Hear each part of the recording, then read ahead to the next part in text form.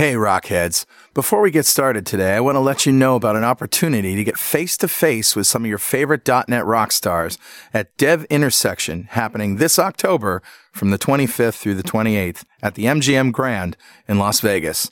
One all-day workshop in particular is called Making the Jump to ES6 in TypeScript with John Papa and Dan Wallin.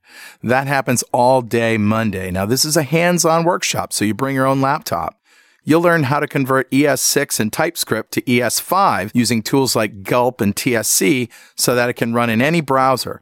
You'll learn about modules, classes, maps and sets, destructors, types, interfaces, generics, and many more language features.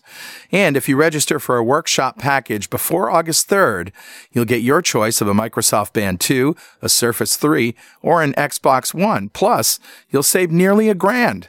Hey, get it? $1,000. So register now. Check it out at devintersection.com.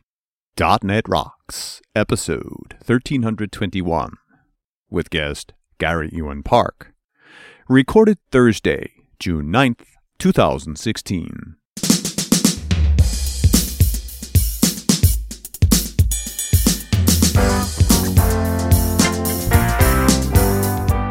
Hey, it's Carl Franklin. And this is Richard Campbell. And we're in Oslo still. We are still in Oslo, and we like it here. At the NDC. We're right next to the stage this year. Oh, yeah. We're in a different spot, but I kind of like it because we get a better view of the whole thing. Yeah, we have our back against the wall here, so we have a view of the whole place. And lots of listeners dropping by and saying hi. Yeah, last night we went out on a cruise.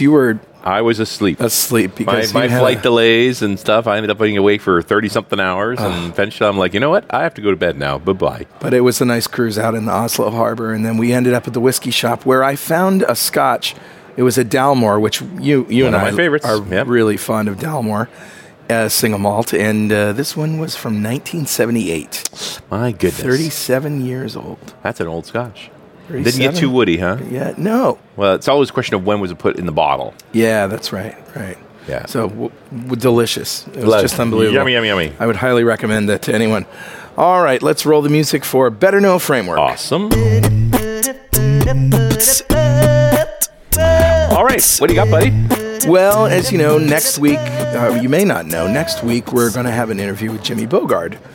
Is that so? And Jimmy happened to be at the whiskey shop last night. Did he now? As a matter of fact.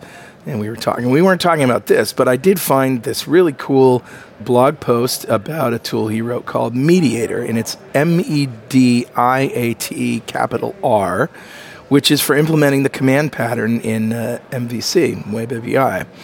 So it's a really great way to send commands from your ASP.NET MVC Web API controllers. And what's interesting is the blog post is a really nice explanation of why you need something like this. Oh, okay. So I didn't want to just, go directly to Mediator. I kind of like this context around it. So this is a johnhilton.net blog post from June 6, 2016, this year. And I just thought it was pretty cool. It's a nice little tool. And, know it, learn, and love it. Nice. We'll talk to Jimmy about it next week, I'm sure. Yeah, I hope so. That's a cool topic. Yeah, so that's what I got. Richard, who's talking to us? Grabbed a comment off of show 1275, the one we did with Robert Schaefer. We talked about using MS Deploy. Right. After doing all these shows about Octopus Deploy and all these other ways to build software, it was neat. Robert reached out and talked to us about he was being successful with MS Deploy, which poorly documented. I mean, there's no other way to say it, but lots of capabilities in there. And that generated just a ton of comments. Oh, yeah, did it ever. It's always interesting to see which shows, it's another gauge, right, about shows that resonate with people. There's so much commentary, but I really love this one. This is from Thomas Lindenhofer, who said, "This show helped me a lot. I developed Java a lot in past years. Now I work for a company which is using mainly .NET.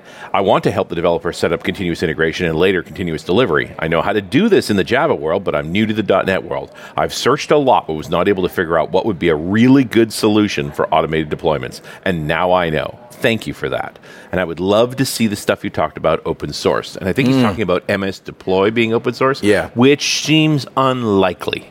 Right? The whole web deploy kit, although there's no reason it couldn't be, really. But it does seem unlikely. But the good news is, Thomas, there are other tools out there that are open source for deploy. I mean, but it is interesting to build up your tool chain of the pieces to do, say, continuous delivery. There's lots of different bits, and it's one of the reasons I wanted to talk about cake today. So, Thomas, thank you so much for your comment. A .NET Rocks mug is on its way to you. And if you'd like a .NET Rocks rug, write a comment on the website at .NETRocks.com or via any of our social media. We publish every show to Facebook and Google+. And if you comment there, we read it on the show. We'll send you a mug. And definitely follow us on Twitter. I'm at Carl Franklin. He's at Rich Campbell. Send us a tweet. We decorate cakes with them. Speaking of cake, let's talk to Gary Ewan Park about it. Gary has been developing on the .NET platform for almost 9 years. His day job sees him developing using ASP.NET, AngularJS, and WPF for oil companies working in the North Sea, which is just about where we are.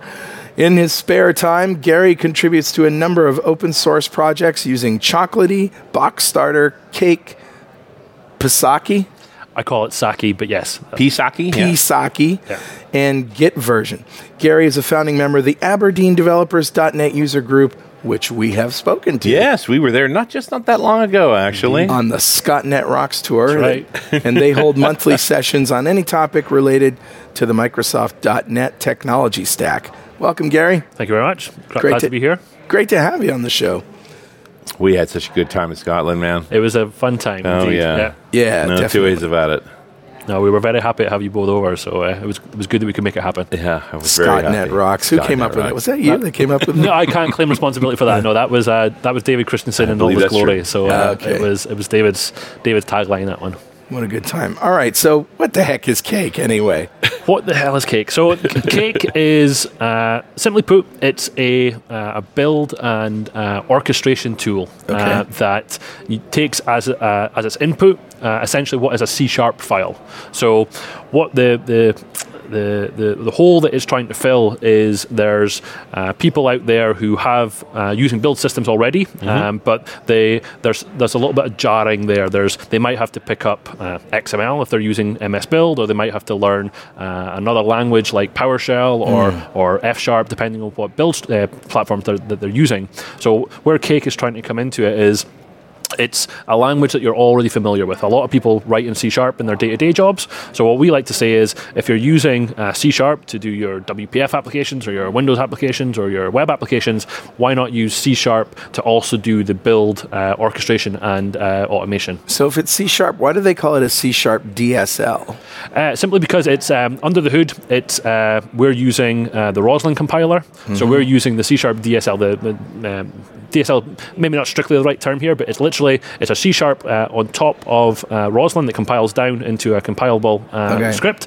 But we also add in some additional method aliases and property aliases, which that's really where the DSL is coming in. We're adding in keywords that make it just work. Yeah. So for instance, we've got method aliases for things like just MS Build. So if you want to run MS Build, it's literally MS Build, open bracket, throw in a bunch of parameters, and that's you running MS Build. And we have those... It's doing the external call to the MS Build with the parameter set and all that. So rather than having to worry about, what was that command line argument to do this, or what was this command line argument to do this, it's literally a property on a settings class that you're newing up. So IntelliSense works. So that's the slight caveat just now. So you're not writing Cake in Visual Studio, obviously, then? So you certainly can. So where we are right now, so you can either write your Cake file in an editor of your choice, whether it's Visual Studio, whether it's VS Code, whether it's Atom. So the one thing that we are missing just now is IntelliSense, and that's the thing that people often ask for. Yeah, sure. Because that just makes sense. It's C#. So what we're aiming for right now is we're working with the OmniSharp guys to allow that syntax highlighting and IntelliSense to come into those other browsers. So we are working with that. It's just not been a core focus for us right now. So you say we and us. Are you actually involved in... I'm one of the core team members now of Cake. Oh, great. So the project itself was started in 2014 by a Swedish colleague called Patrick Svensson, and it was later joined by Matthias Carlson, who I think you both know. Sure. So I joined the team at the tail end of 2015. I'd gotten to the point where I was using Cake myself, and because of the other projects that I work on, like Chocolatey and Git version, I wasn't able to call those tools from within Cake.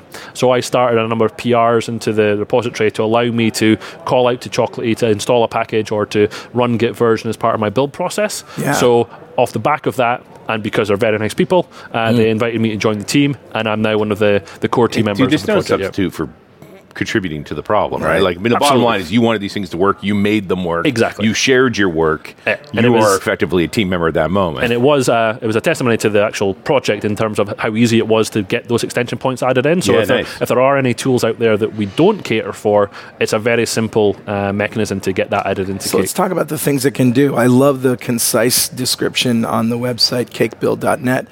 It does things like compiling code, obviously, but copying files and folders, running unit tests, compressing files, building NuGet packages. What else can it do? So literally at this point, so what I'll say is, because it's C#, you can literally do anything you want. Of course. If you wanted to do something that's not in Cake, it's a point that you reference a DLL, you bring that into the script file, and you use it as you would in your normal code. Sure. But out of the box, we've got things like Docker. If you wanted to run up a Docker container as part of your build, we have method aliases and property aliases to allow that to happen as part of the build. So that's actually a community contributed one. So it's a third-party extension. So out of the box, I think we've got something like 30 tools that we can run natively from Cake, but we've got another 40 to 50 external tools that community members have added into the project. So whether it's, for instance, if you wanted to, as part of your build, send a message to a Slack channel or to a Gitter room to say that the build failed or it succeeded, then there are extension points to do that. As you said, the unit testing side of things, we cover all the major unit testing frameworks: XUnit, NUnit, MS-Test, VS-Test, Fix-A. All of those ones are out of the box supported. And then IL merge and Wix and Sign Tool. Yep. Yeah. So it's what we attempted to cover in the core tools, as we call them, or the common tools, is the first set of tools that everyone kind of uses as part of their build. And then where the community contributions start to come in is they're the more idiosyncratic tools that are not as commonly used, but common enough that enough people want them to do. So is that like DNU? What's that? So DNU is that was the original name for the .NET tooling for .NET Core. So what we had was a community contribution to support the DNU and the DNVM tooling. Okay. That's now subsequently been replaced by the .NET tool that comes as part of the RC2 tooling.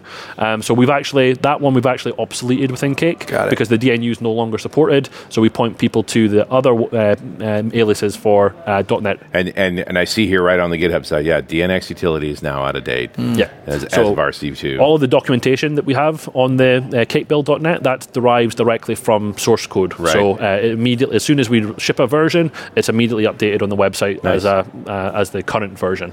So those ones in particular, those have been obsoleted, and they'll ultimately probably removed in a later version. And of you Cake also snuggle up to Octopus. That's pretty cool. Yep. So that one is. So it really depends on what your build is. So I mean, different people have different terminology in terms of what the build is. Sure. But in terms of what we think it is, it's literally the entire end-to-end process. It's not just the compilation within Visual Studio. It's the packaging that goes with it. It's the unit testing that goes with it. It's the static code analysis that goes with it, and it's ultimately the deployment of it as well. So if you want to call out to Octopus Deploy to create a release and have that go out to different environments, then again we have the Octopus Deploy alias, which is just under the hood as a call to the octo.exe, which is doing all the work that you could do in your own scripts, but we're just wrapping it up in a nice compact method that then has strong typing around the properties that you're associated with it. So the immediate benefit is you've got that first time compilation. If that compilation, the script fails, there's something wrong with your script. Nice. Yeah, and of course, it's called Octopus Deploy, not Octopus Make or Octopus Build, right? Like build, Cake is the big picture of all of the pieces that go from the point of check-in to... Exactly. Do you go all the way to the point of delivery? Like this is really could be a continuous delivery tool. I mean, absolutely. So take, for example, that we use Cake to build Cake itself. So we like to think we're doing the proper dog fooding. So the entire build for Cake is dependent on which branch we're building on. So we use Gitflow as a branching structure. So if we're building out the develop branch, we have a number of steps, which are the compilation, the unit testing, and the initial packaging. But then if we're building from our master branch, we take the deployment steps as well. So we'll publish Cake to NuGet.org and to chocolatey.org. Hockey app too. There's an add-in. There's a Hockey app add-in as well. So if ultimately it depends on where your application is going. But yeah, there's a Hockey app add-in. So for us, it's NuGet.org, Chocolate.org, and also to Homebrew. We haven't quite fully automated the deployment of the Homebrew because it's a pull request that has to go into the Homebrew repository. Right. So there's still a manual step there for us to do it, but we do the entire end-to-end pipeline for Cake with Cake. So we use that as the default example of what you can do with Cake, and you send people there as this is what you can do. It's a lot of stuff, man. Yeah, it's a lot. At the same time, it's also super simple. It's just a bunch of C#. Indeed. I mean, the demo that I've just given here is literally if you're doing as part of your build, you want to do the first two things. Is you want to do an MS build and you want to do a NuGet package restore. Right. So that's literally 2 lines. It's NuGet package restore is the method alias, and it's literally pass in the solution, the location of the solution file, and it'll go off and it'll download all the NuGet packages that you have as a dependency on that project. And then as another line within another task, it's MS build, pass in the solution file location. But obviously, because we want Cake to be configurable, you're still all these command line options that you'd ultimately pass to MS build. Right. Which version of MS build are you using? What verbosity do you want to set? Do you want to set treat warnings as error to true? So all of those can be set within that command line as well. So within that single line, you can pass all those parameters. And if MS build fails, does the execution stop? Yes. So we basically wrap we look at the exit codes. So if the underlying tools throw up an exit code, we'll respect that, and it'll literally at that point break out of the task graph that it's currently executing, and it'll fail the build. Which is great because I was imagining having to do testing and exception handling and all that stuff that you normally do in C#. But you don't have to do any of that. You just one line after another. So yes and no on that one, actually. So by default, yes, or by default, no. Yeah. You don't have to do all that exception handling. But for us, the behavior is that it'll fail the whole thing. Correct. Yeah. But for example, for us, when we run our Cake build on Travis, right now Travis has got a problem with the NuGet package restore step. So from time to time, it will fail. Now, what we've done is we've actually, as you'll know, Poly is a great retry library. Sure. So as part of our build, we actually say when it's running on Travis, if the NuGet package restore step fails, how about you wait and try it again? Yeah. And wait and try it again, and then if it fails 3 times, then fail the build. Interesting. But you can add in Poly. the retry logic. Absolutely, it's a great utility. So we use that as part of our build because we know that there's a specific problem on Travis when we do that. And also on the flip side of that, when it comes to deployments, we actually say we want our deployments to be at least attempted to all of the destination points. So we want to attempt a deployment to NuGet and attempt a deployment to chocolate.org. So we specifically say if that fails, don't fail the entire build, because we actually want all of those to be attempted at least once. And one of them, and they could be down. I mean, there's any number of reasons. Exactly that. There's no reason to fail. And if that build does fail, then we know what the manual steps are to take ownership of doing that final deployment. But we don't want it to attempt the deployment to NuGet and then fail, and then not attempt the deployment to chocolate. Sure. So we take control of that as well. Do you have to make your own Poly policies, or is there that retry stuff built in? Not built in. So that would be direct. So what you do is you'd reference the Poly NuGet package, and then within there, at the top of your script, you'd have using Poly, create your policy. and then you'd specify so the policy. So you do have to use there. it yourself, which is cool because that gives you ultimate control. I mean, we wouldn't want to lose any of the flexibility within Poly by adding another layer of abstraction on top of it. Why it's C#, just do the method handling or the exception handling that you want and you've done elsewhere in another project. So it sounds like a script starts off super simple. Like you said, you could do it in 2 steps, NuGet, MS build. But as you start doing testing and going further down the deploy and dealing with different error handling modes, I mean, I totally get if the build failed, you don't want to proceed. But if deploys to different third-party sites failed, you do want to proceed. Exactly. You also have Xamarin support in there, so you can create Android packages, create iOS packages. So those packages were actually contributed directly from a Xamarin employee, from Jonathan Dick. Wow. He did all that work.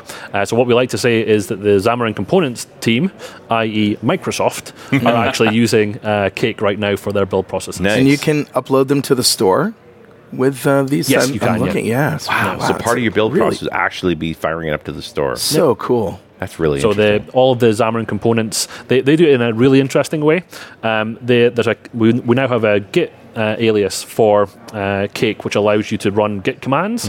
So they've got all of their components within a single repository.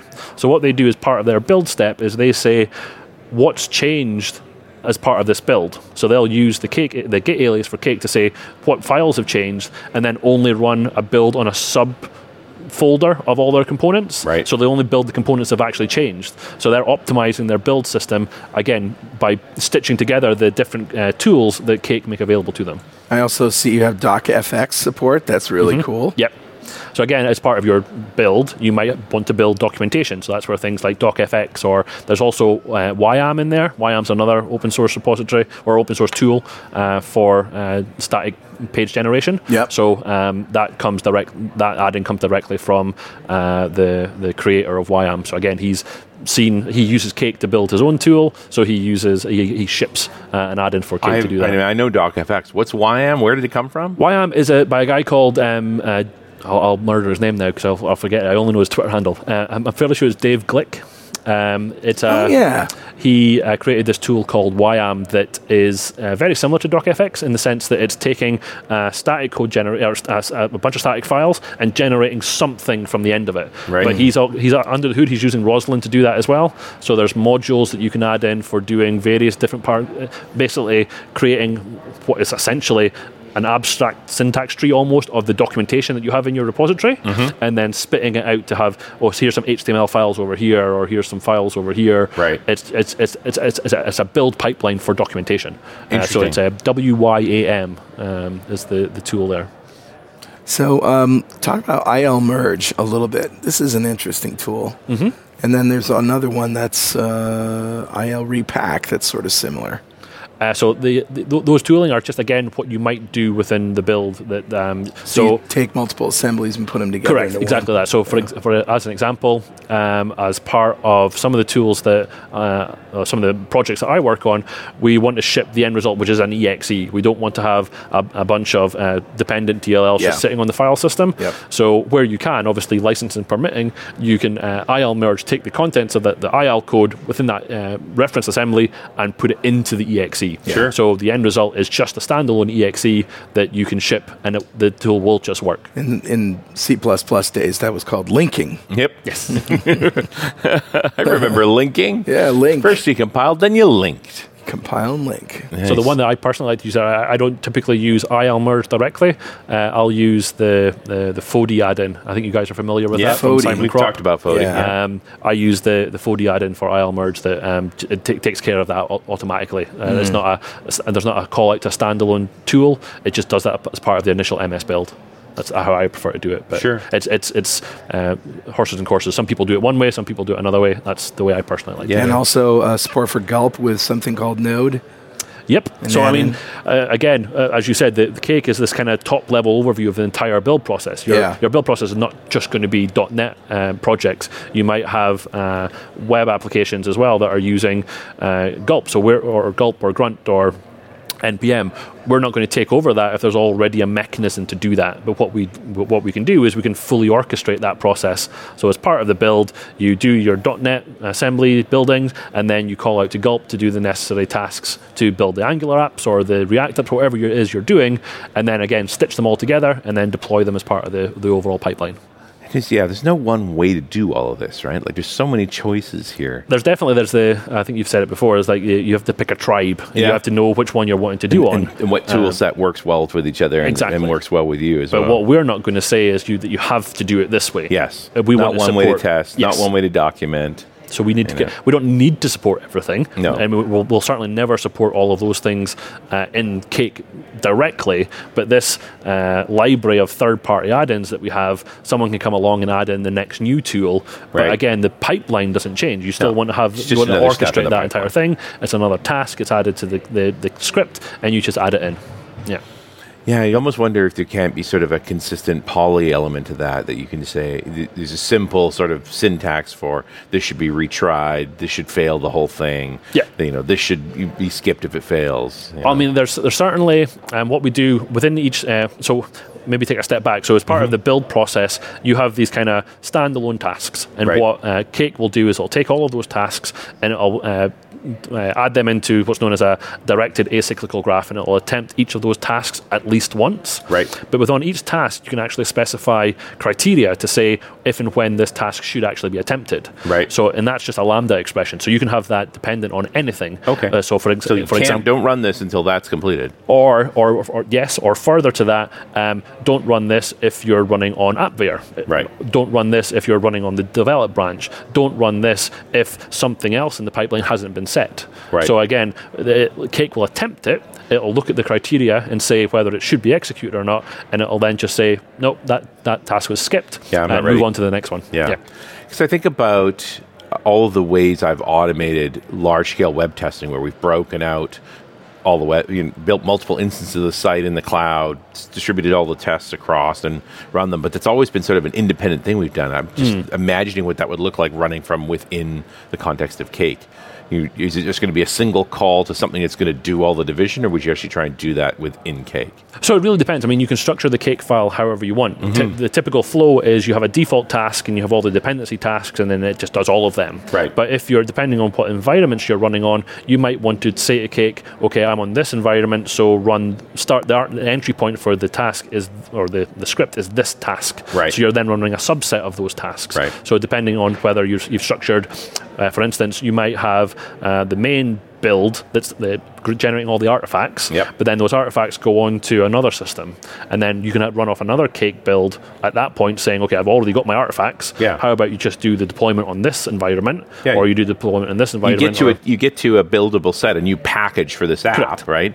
And it's full of maybe Cake scripts or something else that actually, these are the different servers you need to create, and so on, like the full manifest for building out the site. There always has to be some sort of higher level understanding of the environment and which part of the Cake script you want to run on each one. Yeah. But it's certainly there's no reason you can't have all your tasks within one big single Cake file and then just have different entry points. Right. Or you can actually split the Cake file up into multiple different pieces. Yeah. In some ways, that would make a lot of sense that the test automation manager, the person to actually be responsible for the script for executing that, because there is sort of an eyeball part of how many instances do I need, how many tests are going to run in each one, how do we roll that up, and I'd like to give them independence on that. You do want to get them to a place where it's like, I just call this, and all of that stuff happens. That's true. And then I could have a master script that's, okay, it's time to do that set of tests. Yeah. Because the other thing as well, I'll take an example of how we run Cake is we have our we have our build script that's running the compilation and the testing, but we also have a suite of what we refer to as integration tests, and those are where we're actually exercising Cake on AppVeyor, because again, AppVeyor spins up a new VM each time, so we can test stuff in isolation and not worry about impacting on any other part of the system. So we run that integration test twice a day. Right. We don't run that as part of our every time code gets checked in, because that takes a long time. Too long. But we still want those integration tests to happen to know that if we've changed something within Cake, and it's broken something once it's actually executed Cake, we want to know about that as soon as possible, but we don't want to also stand in the way of moving forward, so we have a different entry point into the Cake script. It's got to be run that day. Test. you Absolutely, yes. know. Yeah, you can't wait until the next day or the next week, because then the developer's forgotten what they did or the change that they made. But if you can do that on even at 12 o'clock that night, or at 12 o'clock, both 12 o'clocks, there's at least then the chance to catch what's happened. Well, these things with the cloud, like you just fork off on your own area and run it separately, even if it's an older build, right? Yeah. Like grab an old package but run through the sequence. Just make sure the sequence still works. Like it's really interesting. I think we're struggling to fully grasp what the cloud's done to us. It's like, you know what I need? I need 20 computers for the next 10 minutes. You know? And that's just not that big a deal. Yeah, So that's true. as long as you now you got me thinking about how I decompose those different dependencies. So when I work on the master script, how do I test that entire master script without impacting all the other work that's going on there? Right, It's just that's like, true. use more cloud. That's it. Hey, Richard. Yeah, buddy. Guess what time it is now? It must be that happy time again. Yes. It's time to avow that I will not mention any obvious jokey phrases today, such as having your cake and eating it too, piece of cake, gulping down a glass of milk with a piece of cake, let them eat cake, or anything like that. I simply refuse to stoop to that level, so I won't do it. If I knew you were waiting for a bad joke, I would have baked it. No, never mind. It's actually time to give away a Telerik DevCraft collection to one lucky member of the .NET Rocks fan club. But first, Building a mobile application for iOS, Android, or Windows Phone doesn't have to leave you yearning for the zombie apocalypse. Life is worth living, we promise. There's definitely a better way, and it's the Telerik platform. It not only helps you build awesome cross-plat mobile apps fast, it's also a complete solution that supports the entire spectrum of your development needs. From design, build, and test to deploy, manage, and measure, you're covered. Try it free at Telerik.com/platform. All right, buddy. Who's our winner? Today's winner is Mark Forbes. Congratulations, Mark. Yeah. Golf clap for you, sir. Clappers for you, sir. You like the clappers, Gary? I've often wondered what they look They're like. real. Yeah, They're real. You've got them in your hands. You've touched the clappers. They're obnoxious. That's what they are. They are at that. Very obnoxious. And Mark Forbes just won the DevCraft collection from Telerik. That's a big pile of awesome from them. If you don't know what we just did here, go to .netrocks.com, click on the big Get Free Stuff button, answer a few questions, and join the .NET Rocks fan club. We have thousands of members all over the world, and every show we like to give away stuff from our sponsors. And every December we give away a $5,000 technology shopping spree to one lucky member of the .NET Rocks fan club. But you got to sign up to win. Gary, it's your turn. What would you buy with $5,000? So I have given this a bit of thought. I bet you have. And ultimately, I mean, Is there one bottle of whiskey you could buy with $5,000? There probably could be one bottle of whiskey, yes. Probably. I'm not quite sure how I would sneak that into the technology, but so no, I could say the typical sort of, I need a new laptop, I need a new monitor. The truth is I don't. I have everything that I need. Yeah. But what I do have is a 2.5-year-old daughter who is looking forward, or rather I'm looking forward to playing with a bunch of toys with her. Yeah. So I'm thinking along the lines of Lego Technics, Lego Mindstorms, Nice. You can get a lot of kits, Mindstorms with $5,000, man. science kits, chemistry kits, physics kits, all of the stuff that I would love to play with her as she starts to grow up. So that's where I would focus my money. I love the fact that you're getting your daughter into science and stuff. Oh, she's going to have no choice. Fantastic. You know, they just don't make the science kits the way they used to either, right? I've found some catalog images from the 1950s where you could actually buy chunks of radium and things. That radiation, it came with its own little Geiger counter. That's great. Yeah, What could go wrong? Can't get one of those anymore.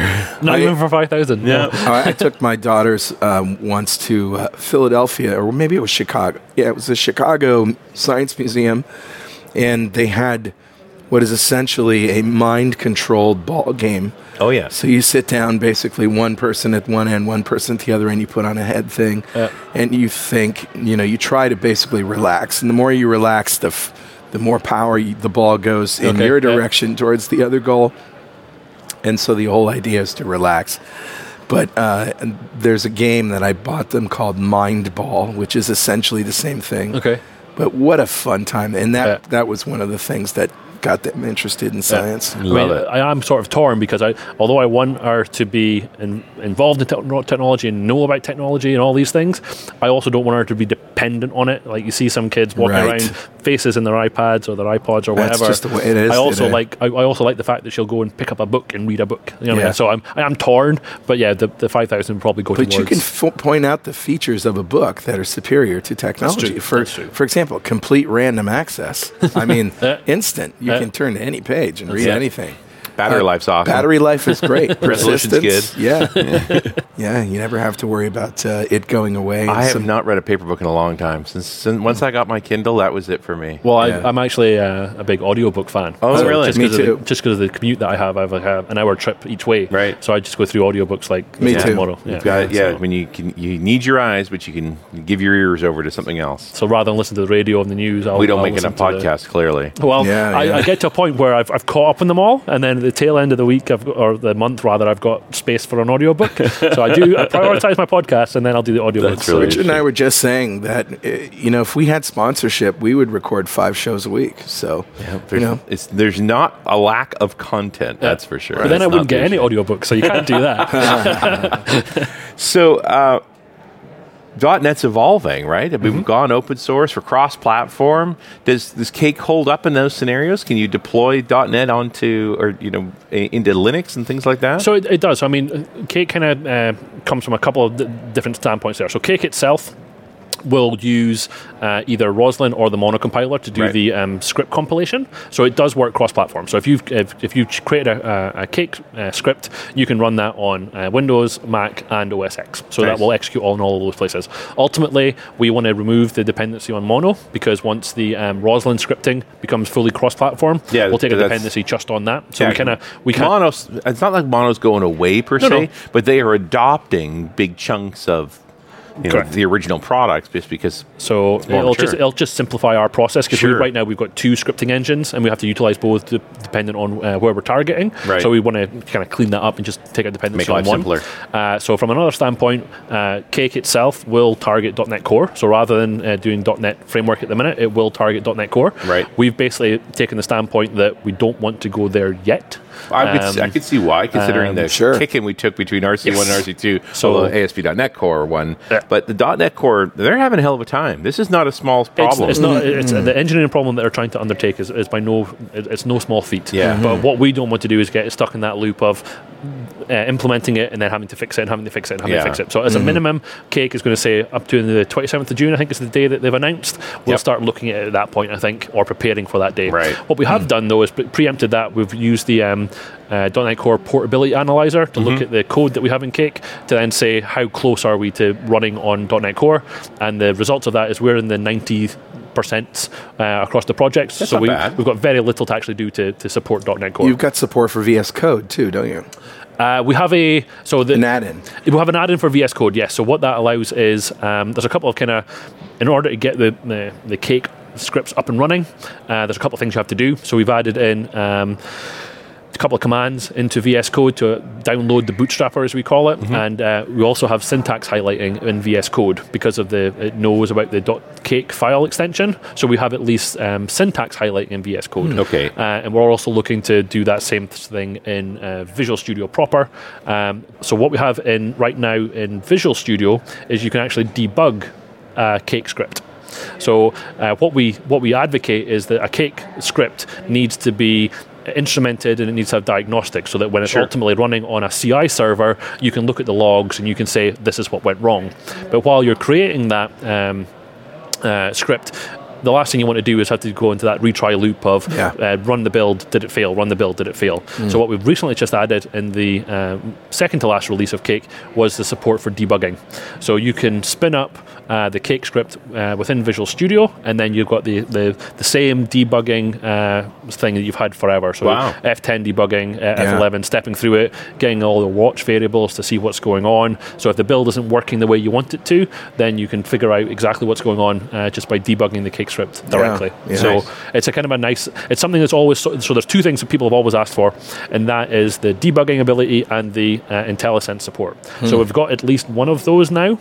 Yeah, IntelliSense is not that simple. It's not, and it's not. That's not a problem we're trying to solve, because other smarter people have figured that part out. Nice. So that's where OmniSharp comes in. Right. So if we can figure out how we can pass over the Cake context into OmniSharp, we're hoping that it's almost like just building a manifest assembly, right? There's definitely some handshaking that needs to happen between the two, and we just basically need to figure that part out. Right. Yeah, you got to learn, more or less learn OmniSharp. It's a case of priority at that point. I mean, all 3 guys who are the core contributors now, we've all got kids, we've all got jobs, we've all got a life, so there's prioritization, and the last couple of releases of Cake have literally been shoring up in terms of documentation, getting some integration tests set up so that we can prepare. The integration test was a big one because we knew that the port to .NET Core was coming up. So we didn't want to have that big monumental shift in the code base without having some sort of test framework test suite to go through. It's a huge number of hours for you guys, right? At a time when it's tough to give up all those hours. Exactly. Yeah. So as much preventative and preparatory work you can do. Exactly. So we're basically avoiding that, or trying to avoid as much of that pain as possible by doing some of the back-end work that we can, and then port to .NET Core. I know you came onto the project later, but do you have any insight into the biggest challenges that went into building Cake? Ongoing challenges, maybe? So ongoing challenges, we are where we are now. Is we're at a point where we've got a solid code base, and it's really the roadmap that we have is some of the tooling, really. So where we've got gaps in the tooling that people want, we want to either address them or have some community support going on. Sure. But the problems that we have run into is when people come to us with questions regarding the external tooling, because NuGet.exe right now, or the NuGet v3, doesn't play very well when running on Linux. Interesting. There's just problems with it. Hear that, Jeff Fritz? There are issues. Let's just say there are issues. So then the problem that we have then is, well, is that a cake issue? Yeah. That the way that we're calling NuGet, is that the issue, or is that a problem with underlying tooling? So we've got a Gitter room set up, so we encourage people to come and ask us questions. Mm-hmm. But a lot of the problems that we have, or the questions that we get, is something's broken, and then we have to figure out, well, is it cake or is it the underlying tooling? Sure. So the kind of the first pass is, well, all cake is really doing is the orchestration of the underlying tool. Have you tried just running the tool directly? Right. Does that work? No. Well, that's your problem. Yeah. Right. Cake can't solve those problems for you. Yeah, sure. That's a different issue. So that's also basic diagnostics. Just It is. remove some of the moving pieces Right. out. So by default, Cake doesn't run with diagnostic logging or verbose logging. Mm-hmm. So the first thing is, we say to people, run it without diagnostic logging, so we can figure out what command is being executed, take that command, run it directly, and then if that causes the problem, then, well, we'll try and help you, but ultimately that's you downstream. That's on you. Those are the biggest challenges that we have just now, and it's really the other challenge is that we're all very technology focused, and then we'll pick something and we'll want to run with it, and we're like, well, is that the core focus for where we are on the roadmap on Cake, right. or we maybe need to take a step back and say, well, that's a great idea, but no, we need to get this implemented first, or this implemented. So we do use the issues on GitHub, and we have milestones, so we've got a rough idea about what we're pulling in on any particular build or release rather, so people can go and look and see what's coming down the pipeline as well. Is it still really Patrick's vision? It is. I mean, he's the biggest contributor. Well, he was he kind of started the thing. He's the one who started it. So Patrick who? Let's give him credit. Patrick Svensson. Yeah. Okay. Yeah. So he started the project, and like I said, Matthias Carlson came on quite early. Into the project. So those two have really guided where it's taken shape, and we do have a top level roadmap. But a lot of it comes. A lot of the what was it? The 0.12.0 release. Literally, almost nothing in that came from us. That was all community contributions, things that people said, we wanted to do this, we needed to do this. And we literally, if you look at the blog post, there's maybe 10 or 12 different contributors that are not us. And it's... You've got a long tail of contributors. It's almost 40 contributors there, but it's like Patrick, Matthias, you. Yeah. And then is sort of a substantial gap after that. But we do. I mean, like the debugging support that I spoke about earlier. That was a community contribution. That wasn't us. Nice. That was someone who is actively using Cake, but wants to use it in a way that it's easier for him to debug it. And he wanted a challenge for. He wanted to play with a Roslyn-based project and figure out how things worked. Right. So he took that thing that was on the roadmap and just ran with it. And we were like, well, we haven't got time to look at it just now. It's hard to be upset if you want to do it. Sure. Yeah. Guys building stuff you've planned out in advance. They're not just running off and building whatever they want, right? So there's definitely an element of the contributing process that we have is we do ask people to create an issue first. We'll discuss it within that issue, and then if that something that we want people to run with, then we can. Because that's also basic civility too. Yeah. It's like, do not just show up with code. Have a conversation. That's it. Nobody wants to waste anybody's time. And I know, and we deal with this in Humanitarian Toolbox, nothing sucks more than someone with a big pull request that they worked really hard on that's just nowhere near your roadmap. Exactly. And we have run into that, unfortunately. Yeah. And what we like to think is we've dealt with it in a way that is the best for everyone. Yeah. But at the end of the day, we can't just accept code because someone created it. It has to fit. And we've got no place where by the end of the conversation the guy's like, yeah, let me get that back from you. I get it now. Yeah. So we do have there's a document out there that's the contributing process that we like to follow. Right. And we do like to, because we love getting contributions, don't get me wrong. Sure. It helps us greatly. But we also want to do it in a way that we can give guidance as to how it should be approached, and then ultimately we create the pull request, or they have the pull request created, and we go through it as a conversation, fix this, and ultimately it gets pulled in. And it's always been there needs to be a dictator for life, hopefully benevolent, right? Like you can't just go straight chaos. It's got to be managed to some degree, and you want some vision there about where that's going to go. Absolutely. So it's my experience with Humanitarian Toolbox. We've spending a lot more time on GitHub and a lot more of watching conscientious people find a way to contribute one way or the other. Yeah. But no, in terms to go back to your question, in terms of, I mean, it was Patrick's original vision, but he'll be the first person to say that he's willing to accept contributions from anyone or take ideas to evolve the project. So that's really, we'll talk about things internally that have maybe come up, and then we'll address them. So there's no idea is never going to be thrown away without a discussion. And it occurs to me that no one person sits with a broad view of continuous delivery. No. You always have to take your stripe for your project, and that's probably going to influence everything you do from there. Like the chances of coming at it from a totally different angle. And I think about the comment that I read at the beginning of the show, where here's a Java guy who probably had a tool chain. Now he's living in the .NET, and he's just trying to figure out a tool chain. Yeah. Because at the end of the day, he knows what continuous delivery is. He just needs how to adapt it and know the tools for that. He'll know it when he sees it happening for him in this world. Exactly. It's like there's not one. It's not one product. It's not one thing. Yeah. So it's really interesting to see that kind of challenge, and it's also manifesting in how the project's being built too. Yeah. That just trying to get you want everybody's variation on the vision of CD to come up there, but without destroying what's come before. Yeah, and like I say, that's where we're not a project that dictates it has to be done this way and it has to be done this way. We like to think that it's completely open and flexible. For instance, in the last release, we've made it so that if you don't like the way that Cake does logging or the way that we do tool resolution, you can rip out all of that. We use dependency injection and IOC. Yeah. So drop if in a Serilog type thing, feed it into ETW. There's a bunch of ways all you can of go that there. you can do it. So it's literally as long as you derive from the interface that we defined, you can add in we've added effectively module support that allows you to rebrand or redo Cake however you want it to happen.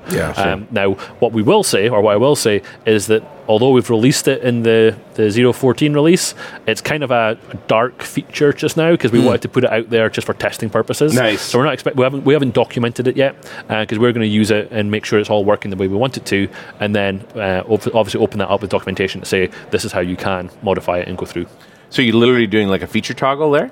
It's not so much that. So the example that we've given is, or the example that on the PR for it is, if you wanted, it's a completely arbitrary example, but imagine you wanted to reverse all of the log statements. So rather than it being printed out left to right, you wanted to go backwards. Okay. So why not? You might feel so what you can do is you create a module. You say that this module basically replaces the iCake log with the reverse log, and then you put it into a convention-based folder that is the modules folder.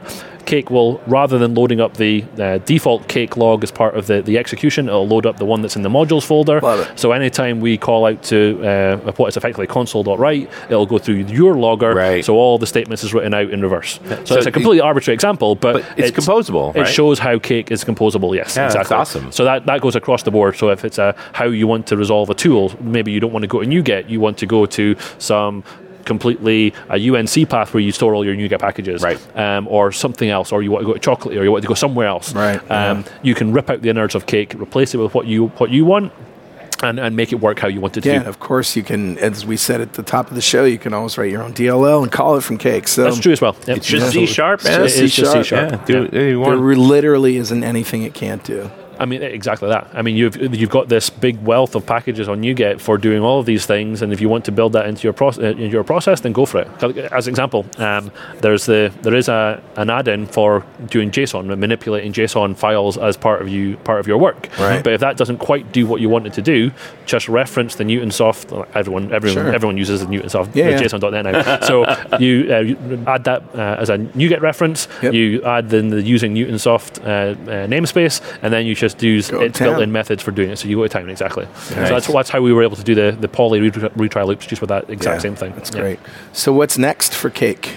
So the next for Cake, in terms of the exciting news that I'm happy to announce as part of this podcast, we are now officially a member of the .NET Foundation. Yeah, wow, good that's for you, great. man. So I know it was mentioned. I think Bill mentioned it on a previous show on a panel discussion. Right. So that wasn't just quite there yet.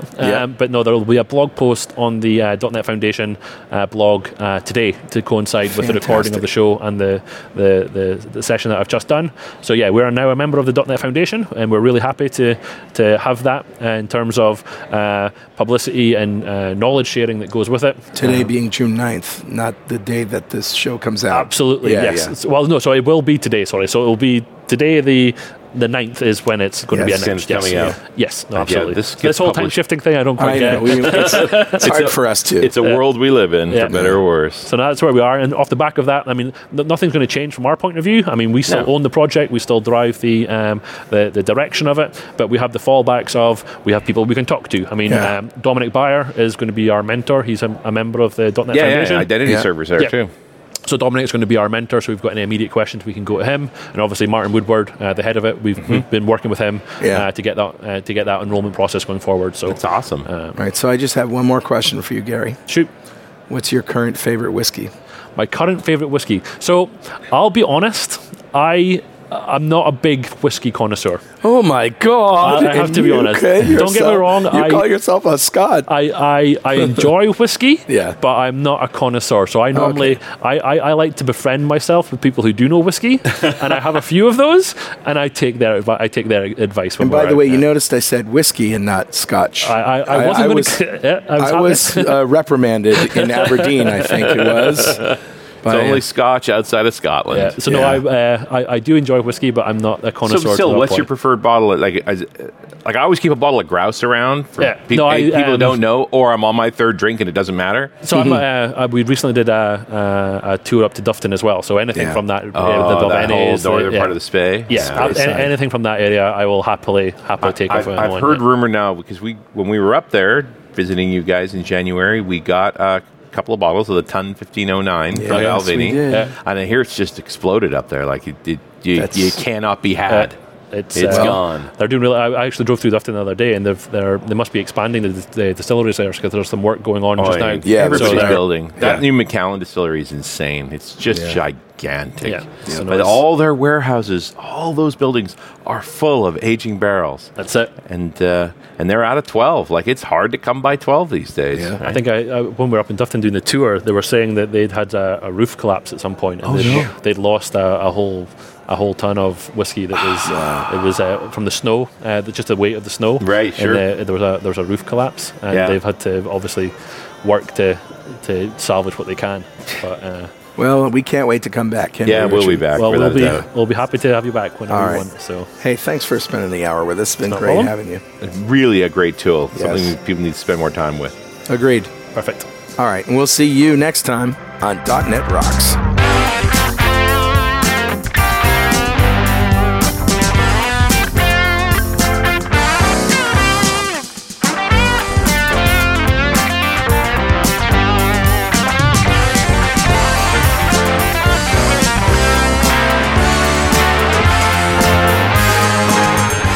.NET Rocks is brought to you by Franklin's Net and produced by Pwop Studios, a full-service audio, video, and post-production facility located physically in New London, Connecticut, and of course in the cloud. Online at pwop.com. Visit our website at dotnetrocks.com for RSS feeds, downloads, mobile apps, comments, and access to the full archives going back to show number 1, recorded in September 2002. And make sure you check out our sponsors. They keep us in business. Now go write some code. See you next time. Got transmitter banned by the FCC.